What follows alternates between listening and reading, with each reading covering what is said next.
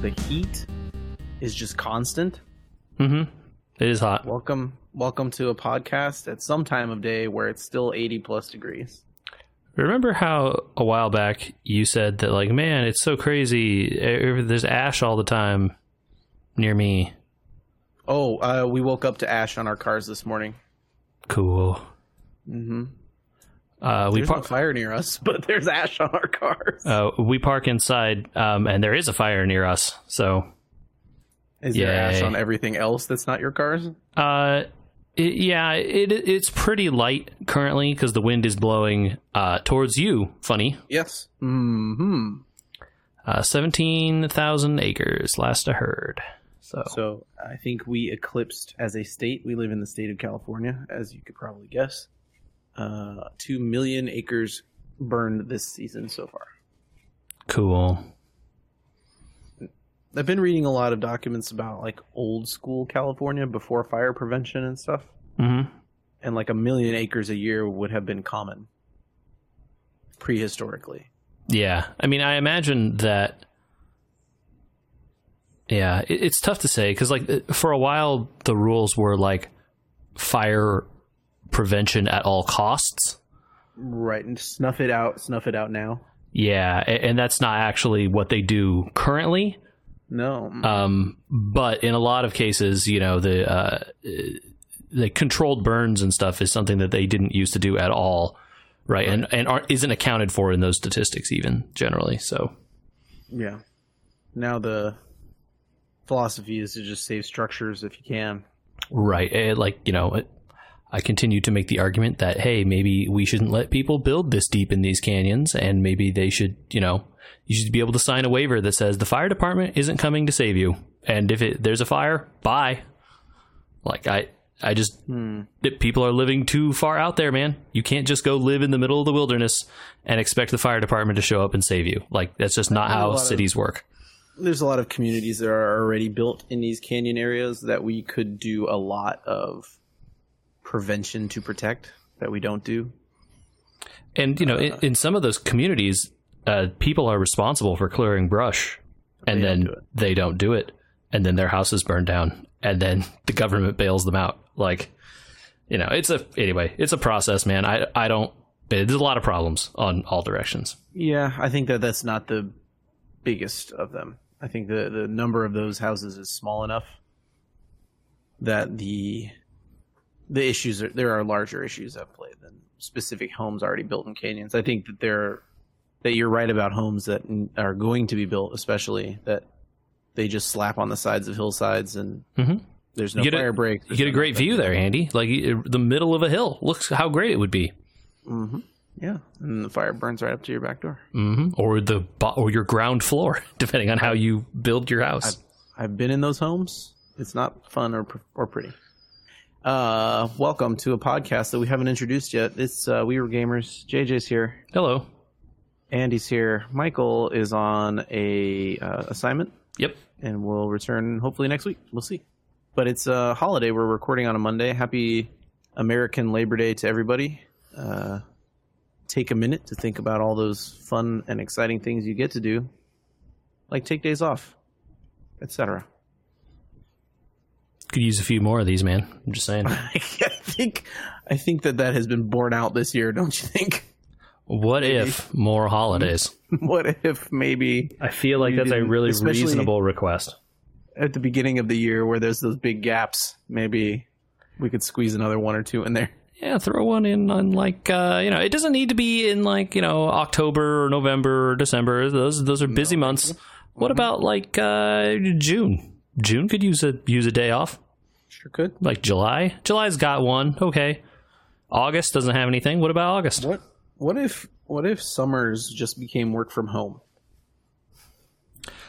Well, I think more reasonable companies will begin to do that, actually. I think that working from home is going to become a lot more common because this proved to companies that they can do it, and in a lot of cases, the people don't become completely useless, right? I think you're right. I think borne out by probably my wife's company, obviously, already is talking about, maybe, we can do this thing where if you really don't need to be in the office that day, You just tell your boss ahead of time and take you to working from home. And that is a much more common, my company similarly is doing something like that. And, they're talking like, oh, I don't know that we're going to keep doing this forever. And, it's just for now because we have to. And, but they set up all this infrastructure for it. They allowed all this, these connections and stuff. Like, why take them away if they can be useful in the future, right? I do think it's valuable for companies to think about the amount of money they've spent helping people work this way. Yeah. And not lighting it all on fire. Oh, and in a lot of cases, the company spent no money helping us do this, and we can do it anyway, right? Like, they didn't give me anything, and I'm doing it. And I know some people that had, Google and a couple others gave huge allowances to people to go out and buy work desks. Which, like for a company like Google or, other companies that maybe expect you to do more hours maybe in a week than I do. I can see that being reasonable. But they just expect me to work normally. I am working normally. It turns out I don't need to be there. And in some cases, I'm not as productive as I could be, right? Because I can't just go talk to so-and-so down the row and be like, hey, man, what is this or the other thing? And then get on with my day. You have to have a meeting now, and having a meeting is a giant pain, and that's like a waste of everyone's time. But, how do you day down, I'm sure. Yeah. Yeah. But, so it's trade-offs. They've shown some productivity increases. It can be. And it just depends. And people are different, right? Some people work better in that office setting. They have more, focus and they can do things better. Other people, the exact opposite, right? The office setting is stressful. They don't want people walking by their desk all the time. They don't want to be talking to people or whatever. Yeah. And then at home, they can work better because you can focus and stuff. Right. So, it's just different strokes. I think it will be a much more common thing to work from home. I don't know that it will be like permanent all the time like it is for everyone now, but I think it will be an option, and people won't just be like, oh, why would you do that? It'll just be, okay, they're working from home for a week or whatever. Right. I think that leads in gooder, better. Okay. I think that's a good lead in to an email we got that I wanted to answer. I know, and this is true. We are podcast at weweregamers.com, an email address where you could send us email. We batch also emails. Subscribe to our YouTube. Yes. You can message us on platforms. You can send us tweets, Instagram comments. Mm-hmm. We batch emails mostly and then do a huge episode like every 20 episodes or something. But this one was in relation to some advice we gave about building a computer. And someone was looking for service. So Alex asked that we had mentioned buying a Windows 10 product key on G2A. They were around $20. Was this the price you were referring to? Built a new computer, which I assume was maybe for working from home. And they wanted to grab a key so they didn't have to move stuff over. Yes, this is not an advertisement for G2A. I am saying that there are... Yeah, go ahead. You make your comment, but there are places out there to purchase these keys. The retail on those keys is around $100. So if you're able to grab one for $20 for the hassle from somewhere akin to that, I liked G2A because I got a digital key immediately through a company, and I made very sure to use my PayPal, so there was no credit card information given to G2A. Go with your comment. The correct thing you did there was not give them your credit card information. G2A is a gray market key seller. They take keys that people give them, either companies or individuals even, and resell them, right? So like the idea being that I have a key for a game that I purchased or got through a Humble Bundle or got through, some fell off a truck. However the key came into your possession, right? Came with a video card and you don't want the game or you have it already, whatever. You have this key and they provide a marketplace for you to sell this key. Consequently, the costs of all these games are like rock bottom. You can get games and stuff on here on these websites too, right? And then that part is not so bad, right? Where it's like this guy has a key, you sell the guy a key, you buy the key from that person, okay, right? It's like eBay in that way. That's not the problem. The problem is G2A markets itself as a storefront where they sell things. Whether or not maybe they have the inventory of those things or not is not exactly clear all the time. You can pre-order games on that place. How does that work? I have no idea. I think in the case of this specific answer, I want to be very clear. In this specific realm of possibility, a G2A-like site for a Windows key, relatively safe purchase, as long as you do not give them personal information or a credit card. Use a PayPal. I would say most of these kinds of sites, there are other ones besides G2A as well, to be clear, all of them take PayPal, and then all of them require you to jump through extra hoops to use credit cards. Those hoops are there for a reason. Don't jump them. Use the PayPal. Yeah. So, and if the keys go bad or they're not delivered when they're supposed to be or whatever, your options for getting your money back are pretty bad. Yeah. And that's pretty bad. Yeah. One of the benefits of the G2A over some other sites that are similar, especially like an eBay, is that they, in theory, send you your key immediately. You can try it out right then, and then you might have some repercussion versus an eBay where you could spend weeks trying to chase somebody for a key. Yeah. I've heard so many horror stories about G2A and other sites like that, relating to games mostly, not really necessarily about Windows. But, in general, I think the Windows keys, it's not like Windows is out there policing the legality of their keys that closely anymore. They just want everyone to be on Windows 10. I mean, you can still do that free upgrade from Windows 7 to Windows 10. They're still allowing that, even though they said they stopped it years ago. So,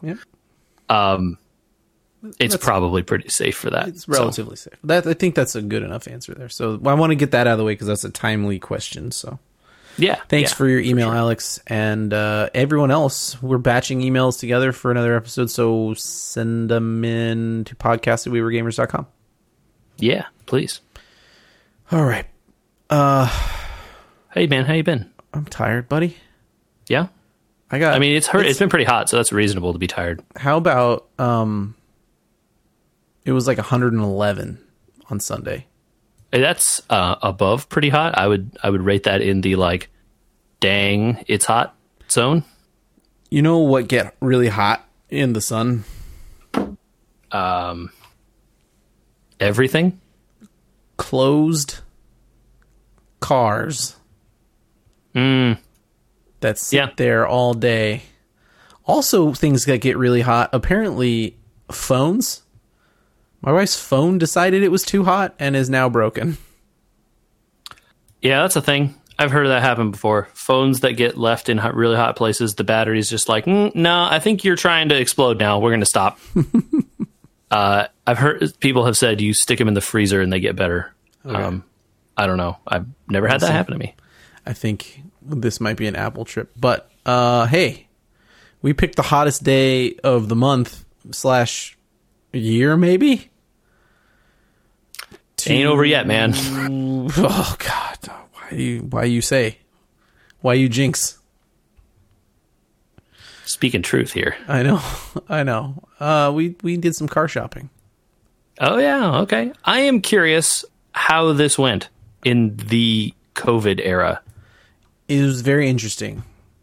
If you already knew what car you wanted, I'm already experiencing how you would buy a car. And that would be very different in the COVID era as well. Did I talk about our SUV on this podcast? I feel like you've mentioned that it's been in the shop a couple of times. California has a law called the Lemon Law. It's not actually the name of the law, but it's been called that. That is what it's known as, though. We have enacted it. And it is also present in other states. I don't know how many, but some of them have it. We have enacted it for the current manufacturer of our vehicle. I don't know if I'm allowed to say. I signed a piece of paper. Whatever. Signed a non-disclosure agreement? It's unclear. You definitely had to sign one for certain types of dealing with this. I don't think you had to for this, but I'm just going to be better safe than sorry. Okay. Anyway. So we're in the market for a new car because the car that we used to have is gone. Because it sucked and broke all the time. Let's be clear. The car in general was fun to drive. However, if it drips oil all the time and never stops, even after you've taken it in for 7 repairs, As I said, it sucks and is broken all the time. Whether it's fun to drive or not is not relevant. Anyway, we wanted to step up in size to the 3-row crossover size. So we hadn't driven any of those really, except for the Ford Explorer. Which is, I mean, these are SUVs. That's not even SUVs. a crossover anymore. Yeah, I guess so. I mean, a lot of them are on car frames still. I mean, they're big. They're big, yeah. So you're talking full-size SUVs here. Not as big as like a Tahoe or a Navigator or an Expedition. Those are massive and on truck lifted frames and stuff. I'm talking like 195 inches long. You know, like a normal American F-150 pickup truck is like 230 inches long. Right. So, you know, a good 2.5, 3 feet shorter than a pickup truck, a big full-size pickup truck. Okay. But bigger than that Audi you guys got. Well, we got a small crossover. So the smallest one, in fact. So Yeah. or of the ones that manufacturer makes. Anyway. Yeah. So where'd you go? What'd you look at? How was the We experience? did 9 dealers, 13 vehicles, which was absolutely insane on a day that hot. That's too many, man. JJ, this might be the best thing to happen to car buying of all time. Okay. At almost all of the dealers, we walked in, said what we wanted to test drive. Some had different processes and amounts of things they wanted to hold on to from us or have us sign. And then almost all of them handed us a pair of keys and said, be back in 15 minutes. That's probably nice. I quite enjoyed it because you pull over, you could talk about the car the whole time. We had already done a lot of research on the features of the car, so it wasn't almost never anything that we needed to ask a salesperson about with these cars, knowing that, you know, the risk of going out to these places, they're almost all the same. That's what I was just about to say. The features parity is pretty common, I imagine, right? It's not like, oh my gosh, this one brand has 10 features that aren't on the other ones. No, it's all about how you buy them and at what cost. Yeah, right. Like how do you want to option them, right? Like that's so the thing. The Japanese cars, the Korean cars, they'll give you adaptive cruise control at $30,000. Well, some of the American cars, you can't get your adaptive cruise control until $45,000. Some of the German cars, who knows when you get adaptive cruise control? It's like a $2,000 option that you either get or you don't get, right? Right, exactly.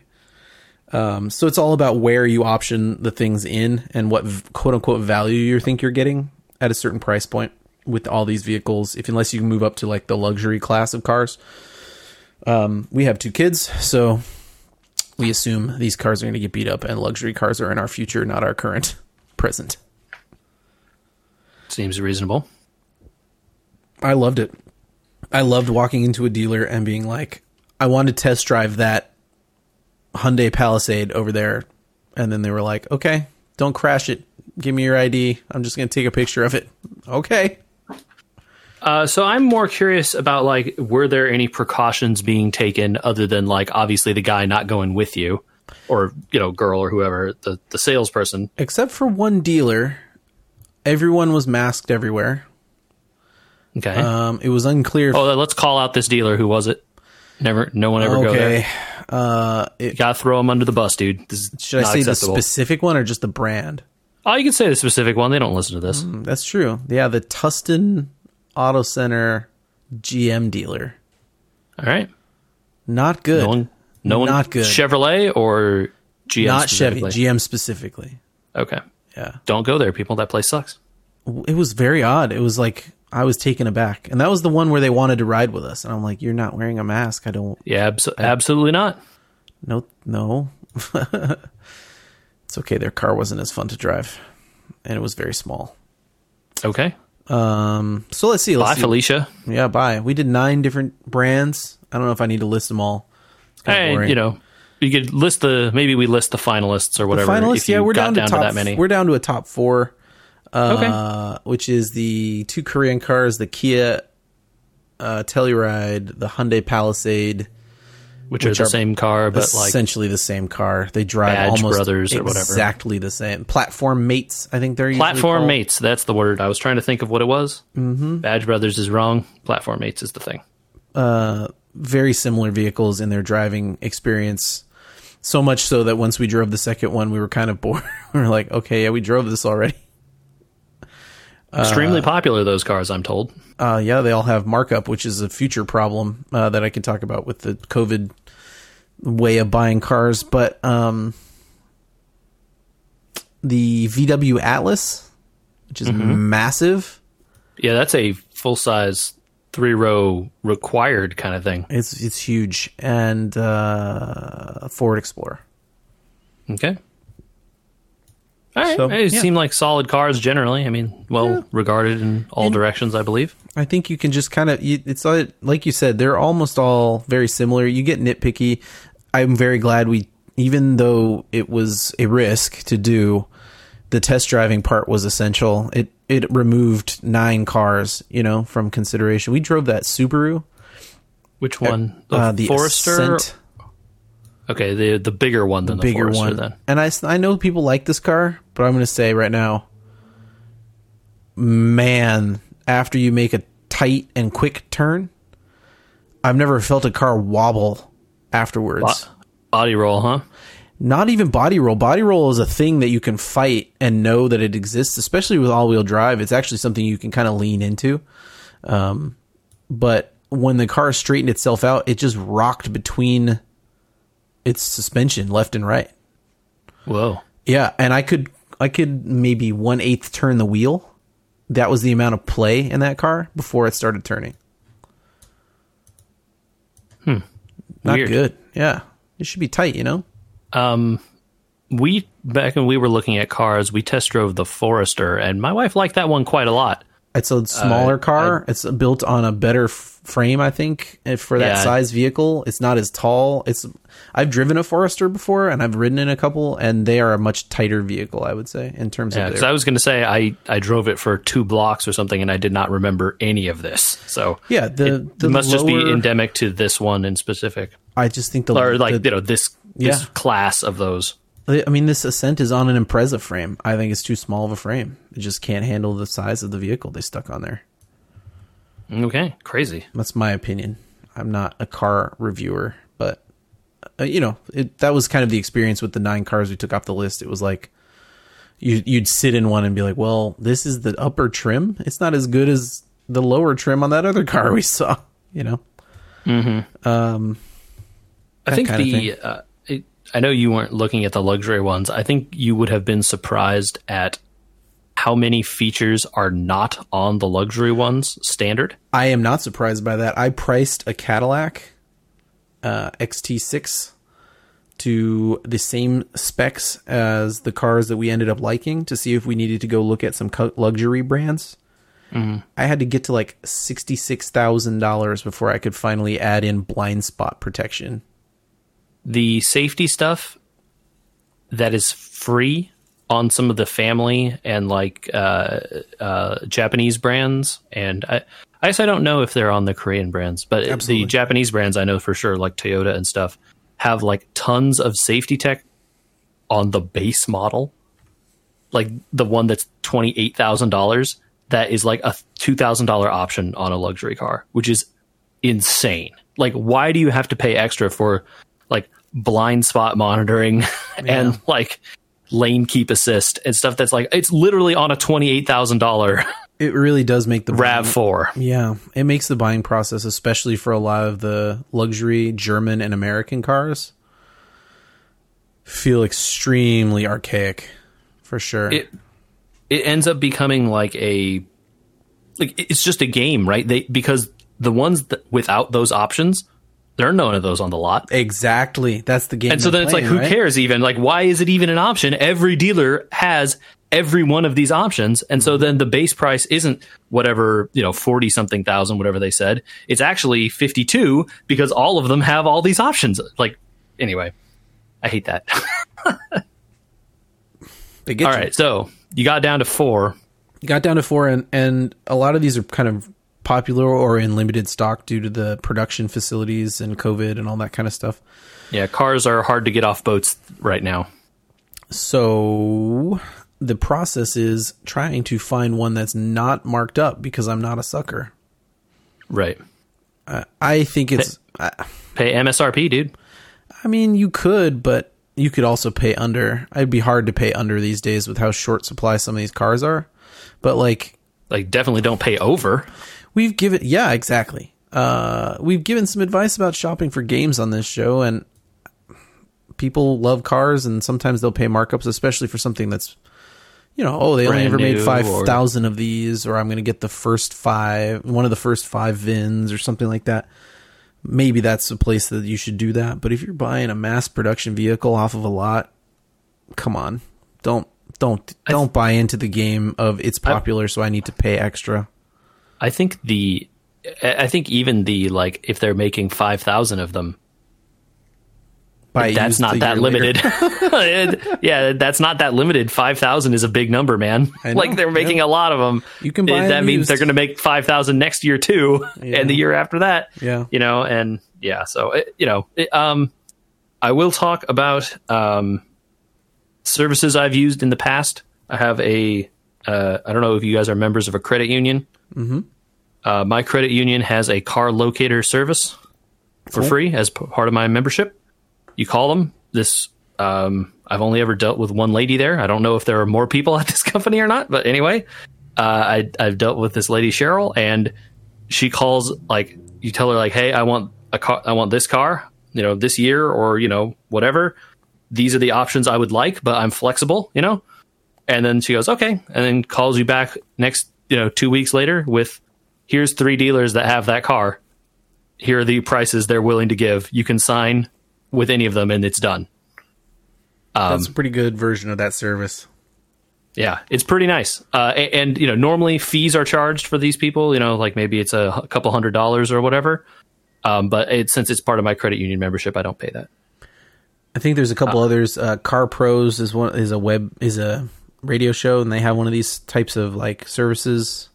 Yeah, the car locator services, I think, is kind of what they're called. There are several of them out there. Costco has a version of this that you don't do a locator. You just contact the internet sales managers at these dealers. You ask if they do Costco, and you can ask to see a Costco invoice, which is usually somewhere below or at MSRP, depending on the vehicle. Sometimes the dealers, hearing that you have Costco, will try to beat that price by $100 or something, so that you feel like just closing the deal. Yeah, it's and then there's all this stuff. I read how to be a really hardball negotiator. I watched a YouTube video on this because I was bored one day, and the hardball negotiating stuff for cars is so different now because it requires you to have knowledge of things that aren't necessarily public knowledge to you, right? Sure. If you want to absolutely get the rock bottom price that despite whatever that guy tells you, right? The salesperson will say, oh, this is the lowest I can go. No chance that they're telling you the truth, right? That's just not how it is.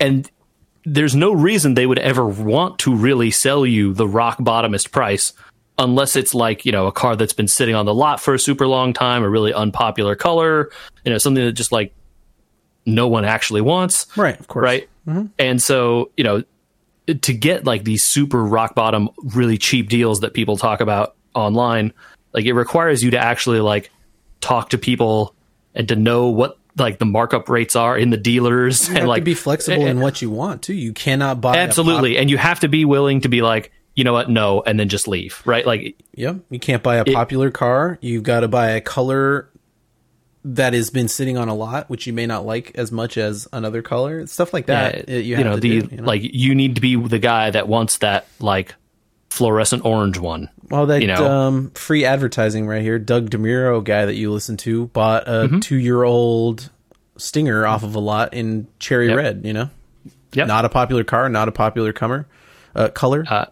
and a badge that is not necessarily thought that well of, but apparently it's a super great car according to him. Yeah, they nailed it with that. Their SUV is the number one SUV in the world right now. Yeah, so people are sleeping on Kia and Hyundai, but that Telluride / what was the other one? Palisade. Palisade. Are flying off the lots. They can't keep them.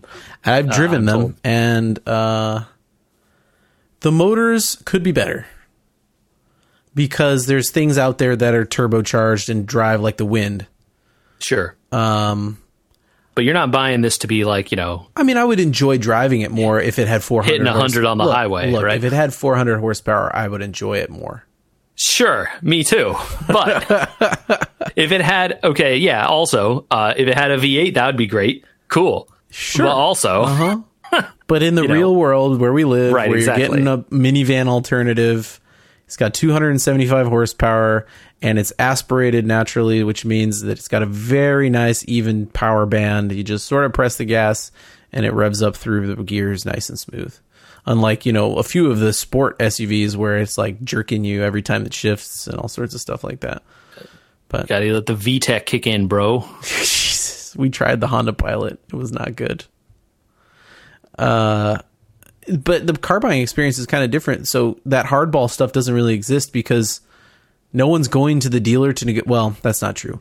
Some people are going to the dealer to negotiate. It's a lot less, though. But almost no one is going to the dealer to negotiate. You're doing it via email, and they know you're emailing 10 other people. So they'll just say, this is the price I'm going to sell this car for. And that's it. Like, there's no reason to keep going back and forth. Yeah. That's so much better, dude. Plus with an email offer, you can just be like, I see this in writing. Yeah. Like I can sleep on it, right? Yeah. I don't have to walk away. He doesn't have to say, I can't give this to you if you leave. Sure. And which you is can show up the next like day and they won't be like, oh yeah, but we added all these things to the car now. It's like, no, that's not what was on the paper. Sorry. Yeah, this email says, here's what I got and nothing else. So how about that? I think this will change things for the better in the industry. I think the internet, quote unquote, internet salespeople, I don't know why they make that distinction, but they do, are going to become the more valued members of the dealerships as it goes forward. I think it's a generational thing as well, too. Our generation is starting to, is becoming older and is buying more cars than our parents' generation, who were, more versed in that wheeling and dealing kind of talking to the guy and making a deal thing, I feel. Mm-hmm. And the people who grew up with the internet are now kind of just like, what if you sent me an email? What if we just did this thing where you told me your price and we just did that over email and then we signed papers? So apparently whoever we sign with at this point, they all have these digital platforms too, and you do all your paperwork at home and then you come in and get your keys. That's pretty cool, man. Yeah. Pretty cool. Mm-hmm. The car we bought was before this COVID stuff, and we did all the preliminary stuff through email, and then he showed up at our house with the car. We signed the last papers and then kept it. Sweet. That's a good deal. Yeah. You didn't have to wait in front of a finance office for 2 hours like we did when we bought our last car. Didn't have to do any of that. All that stuff happened on the internet, and then we had to sign a waiver allowing him to drive our car to us. Right, sure. In case he gets in an accident on the way to you. Yeah. But then, we get there and it still has all the tape and the the seat covers and stuff on it, because did someone come with him, like a courtesy vehicle or something to pick him up? No. He took an Uber. Just Uber back? He left. We're like, dude, we could drive you to somewhere. You don't need to just hang outside our house. Yeah. What? He's like, no, man, it's all fine. He came from far away, by the way. It was a relatively long Uber back. He's like, I don't care. They're paying for it. I'm like, all right, dude. Nice. It's like a 2-hour Uber, I think, for him. Whoa. Yeah, okay. He came from Riverside, man. Wow, good for him. So anyway, it was a good experience, and I want more experiences like that buying cars than the sit in a dealership for 2.5 or 3 hours talking and going back and forth. Who needs it? It does not need to be that anymore. You're spending so much money. On these vehicles that are supposed to last. I mean, some of these vehicles have 7-year warranties now. I'm going to spend 4 hours of my life just arguing about what to put. It's not that type of experience. Yeah. Ugh. The old ways, hopefully. I have a car adjacent topic. Okay, car adjacent. Got it. Yeah. We were in our car for several hours last night because we went to the drive-in. Drive-in movies. Okay, which wheels did you take? We took It's important to know. The SUV the or SUV. not? Okay. The SUV, yeah. Okay. SUV to the drive-in. Michael's done this a couple times. Enjoyed it. Thoughts? Yeah. Did you listen on the radio? Is that how that works? Yes. Okay.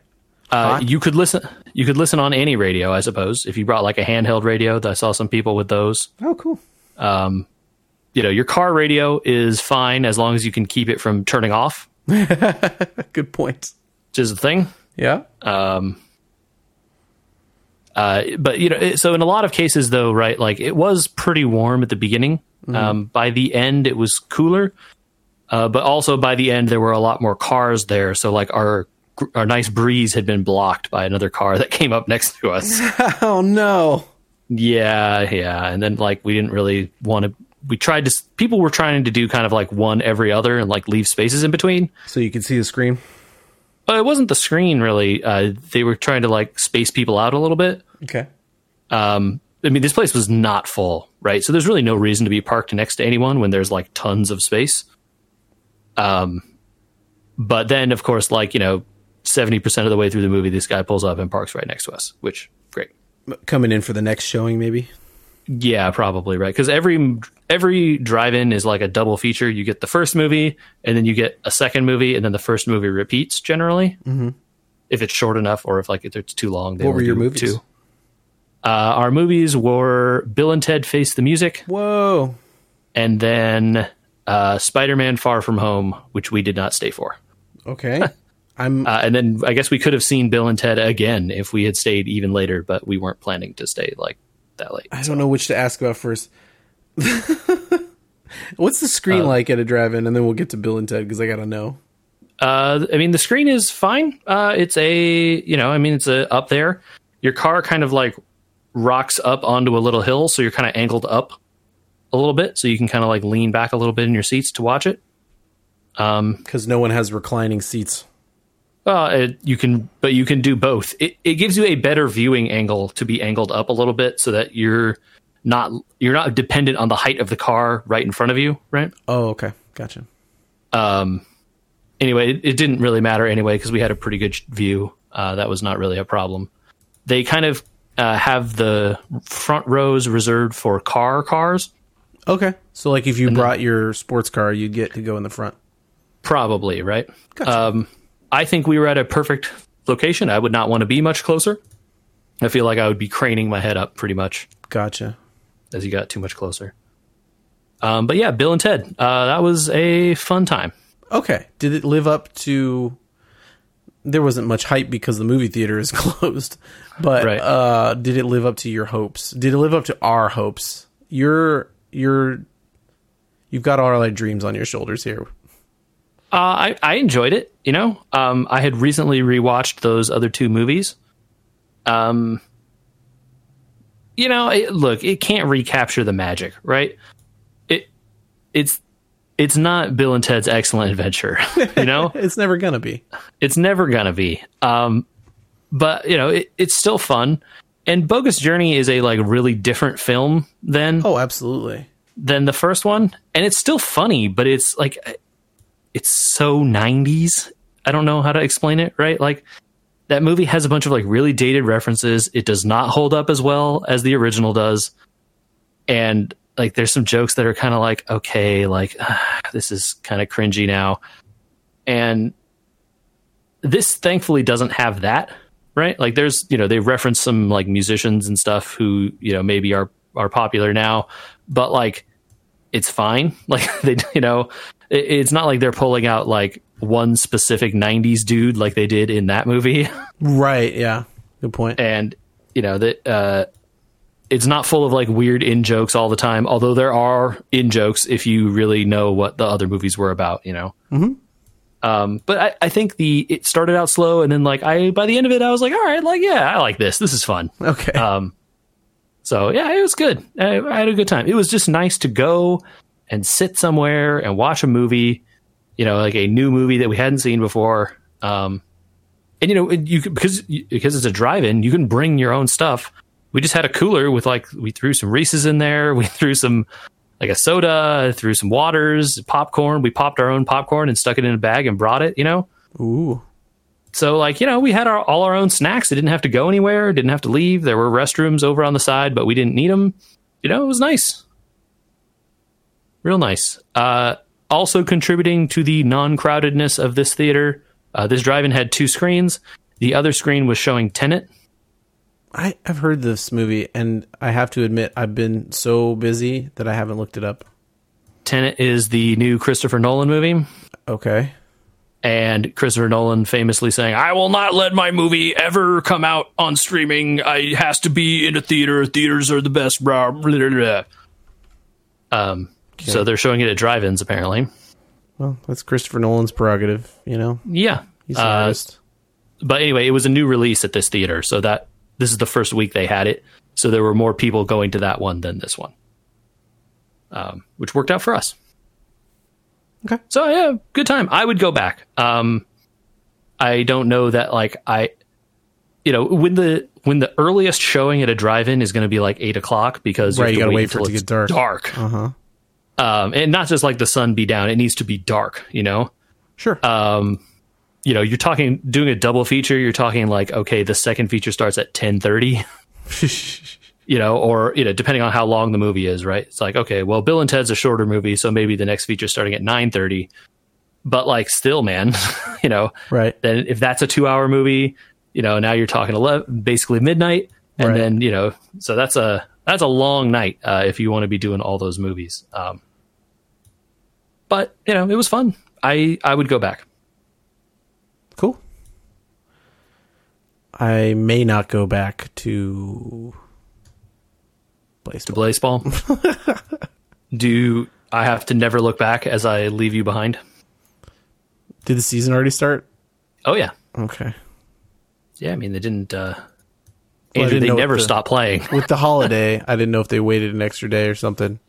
I was out car shopping during the end of the last season, and I were the rich that were eaten, JJ. Bummer. There's a rule in Blaseball now where if you have too much money, it is redistributed. It is, if you are in the top 1% of monies, your money is taken and redistributed to everyone else. Yeah. Or sorry, the 99%. I unfortunately was unable to spend my money in time and had to do adult things like car shopping, and I got hosed for it, thinking that I would have time before the season ended, but I did not. Oh well. Well, now we know. Yep. Got to spend your money on Friday to be safe. If you care. Yep. In this season, one of the decrees that got passed last season basically reshuffled all the leagues. Nice. So whatever division, the good versus evil thing, is all gone. It's now the wild versus the mild leagues. Wild and mild, baby. That's cool. I like that. You're either the wild high or wild low, and mild high and mild low. So as the Hades Tigers are now part of the mild high division. Mild high. That's right, man. Mild high stadium. Yeah, and so our new what is the word? Our new league mates are the Canada Moist Talkers, the Kansas City Breath Mints, Dallas Steaks, and Seattle Garages. Not so great, but not terrible. I'm happy we didn't get stuck with the Crabs, who look like they are going to be unstoppable this season. Oh boy. They got some sort of bonus, I guess. They got a bunch of the blessings this season. Oh no. Yeah, so it's going to be rough. Mm-hmm. There's a bloodbath going on in that. What does that mean? In the bloodbath each season, teams that are blood donors will donate stars to a division opponent that finishes behind them. What is a star? Oh, like one of their your players' stars. Oh, that's not good. Yeah, unclear how many stars are being being donated there. So you basically, the teams in front end up giving up stars from their players to the teams behind them. Oh gosh, that sucks pretty bad. Yeah, that's terrible. But also, they introduced new ways to make money. Oh, really? You can pick an idol, Okay. an idol, IDOL. Idol. Yeah. All right. And you pick a player from any team, and then you get to buy upgrades for your idol that essentially allow you to earn coins when that player does things. So you can earn coins when your player gets a hit. You could earn coins when they get a strikeout, coins when they get a home run, coins when they pitch a shutout, stuff like this. Okay.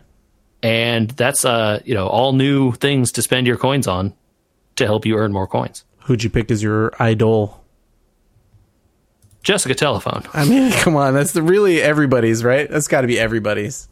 I mean, it's got to be popular, but you don't get a ton of coins per hit, right? So, like, I'm currently getting 20. I currently earn 10 coins per hit. And that is a thing you can upgrade, I guess? Yes, you can. Yeah. I see. Has the website started working any better than it's been working before?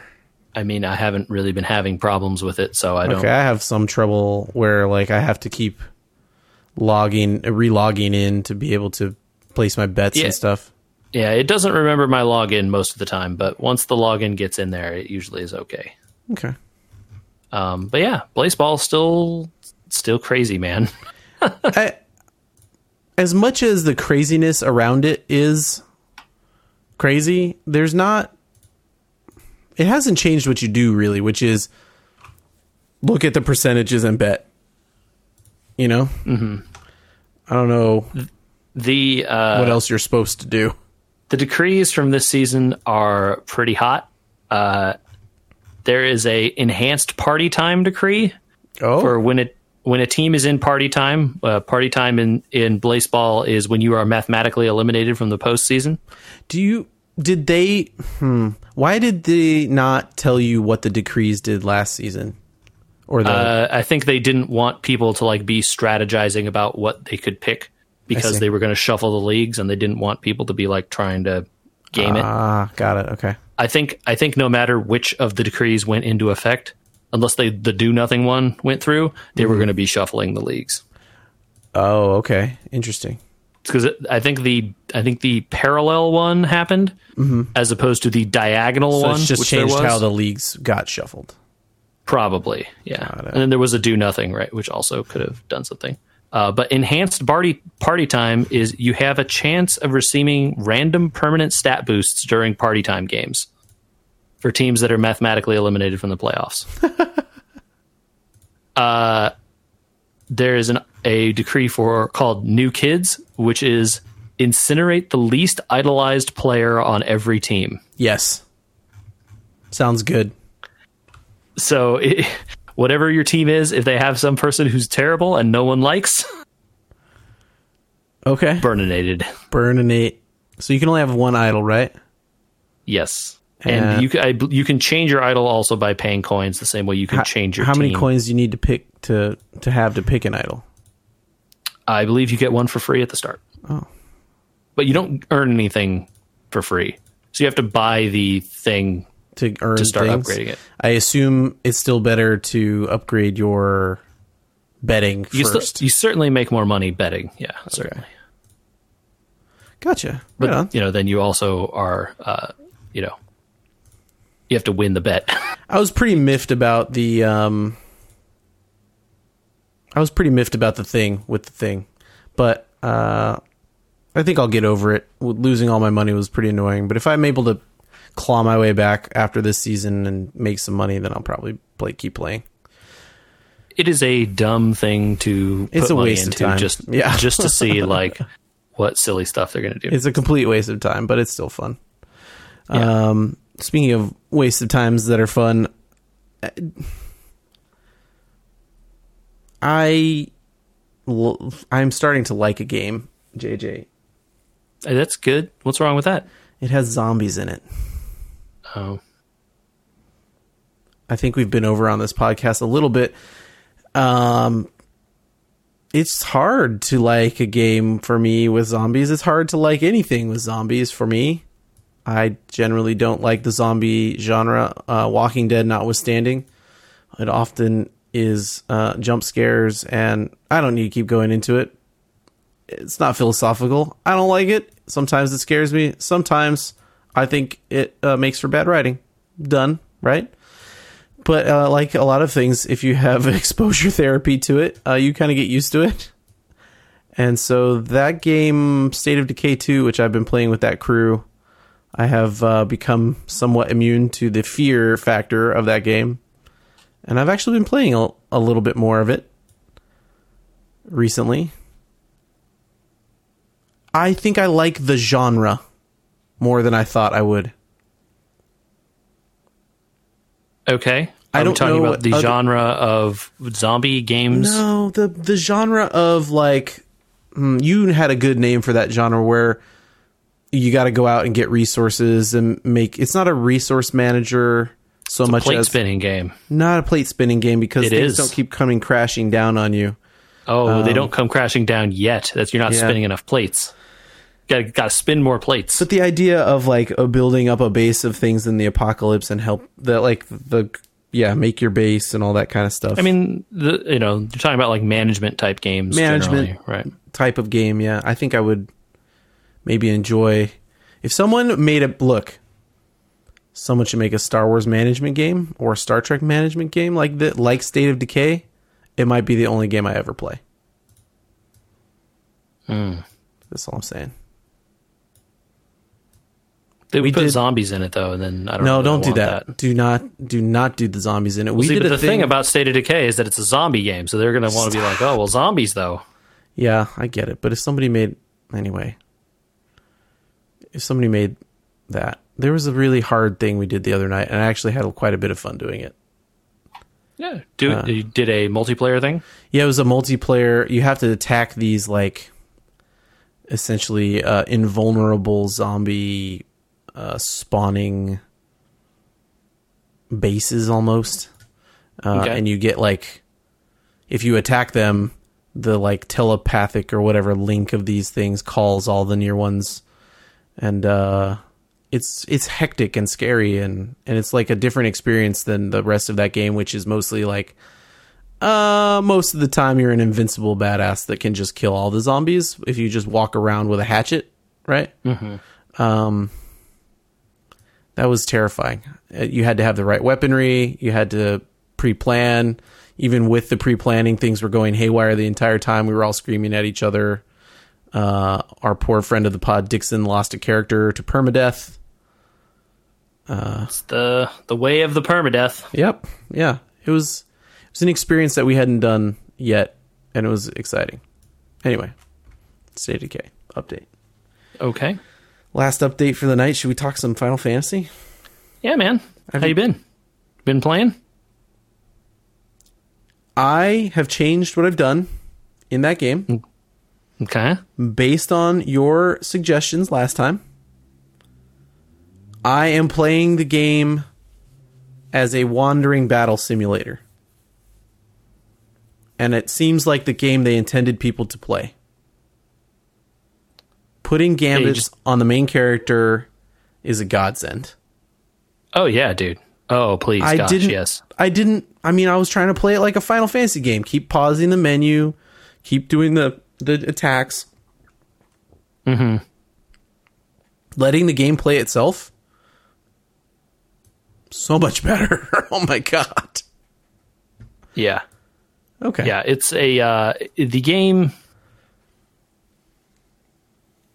trying to manage all that is not only not needed, but actively disinteresting in the game because so many of the enemies are just like, who cares? They're almost walkovers. Almost all. You're going to murder this poor wolf, and it like even super wolf, the leveled up wolf that you meet later in the game, you're still going to murder that wolf too. It doesn't pose any threat.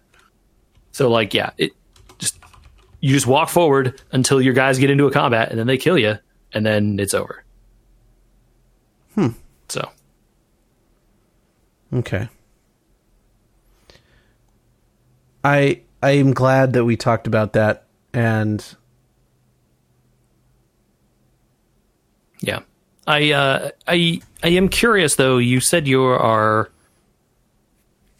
changed how you're playing it. Is it making you like playing it more, or are you still just kind of like, eh?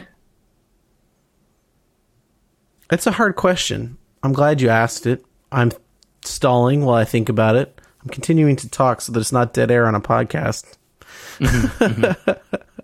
This is where Michael would be so helpful. He nods sagely into the microphone. I think that it increased my enjoyment of the battle system quite a bit. I've begun to dislike a lot of the level design of the game. Mm-hmm. When you say level, are you talking about dungeons, the overworld? Not the overworld so much as, the dungeons being like, well, I got to go down that dead hallway that I can see already. Because they give you the maps almost every time ahead of going through the dungeons. Like, I wish they always gave them to you ahead, but yes. What's that?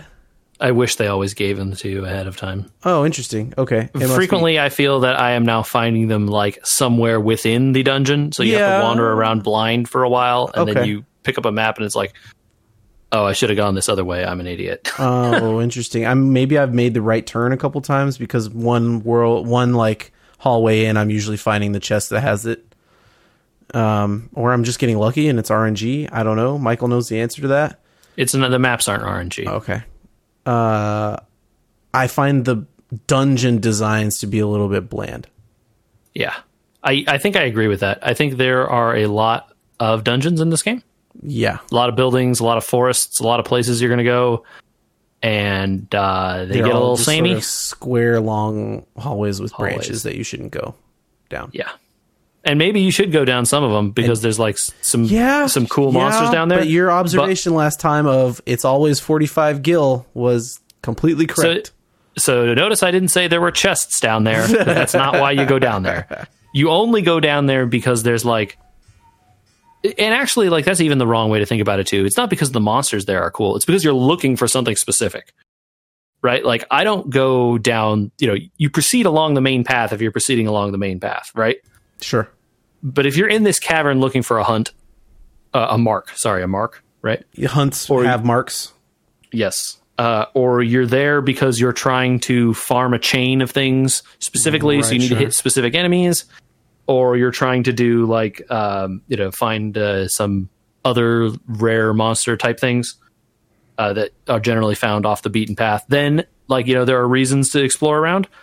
But if you're just trying to go through the game and play the game, don't do that. Right. Sure. Kill monsters as you need to level up or whatever, so you don't feel like you're getting crushed.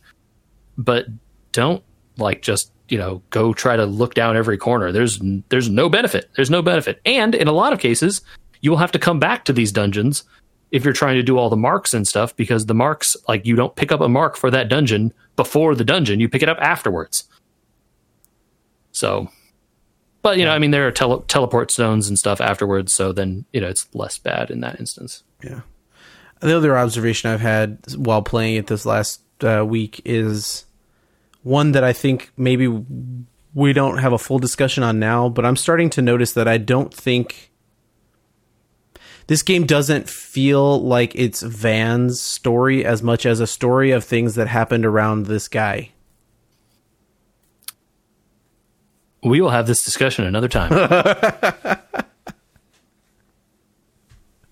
It's astute of you to notice.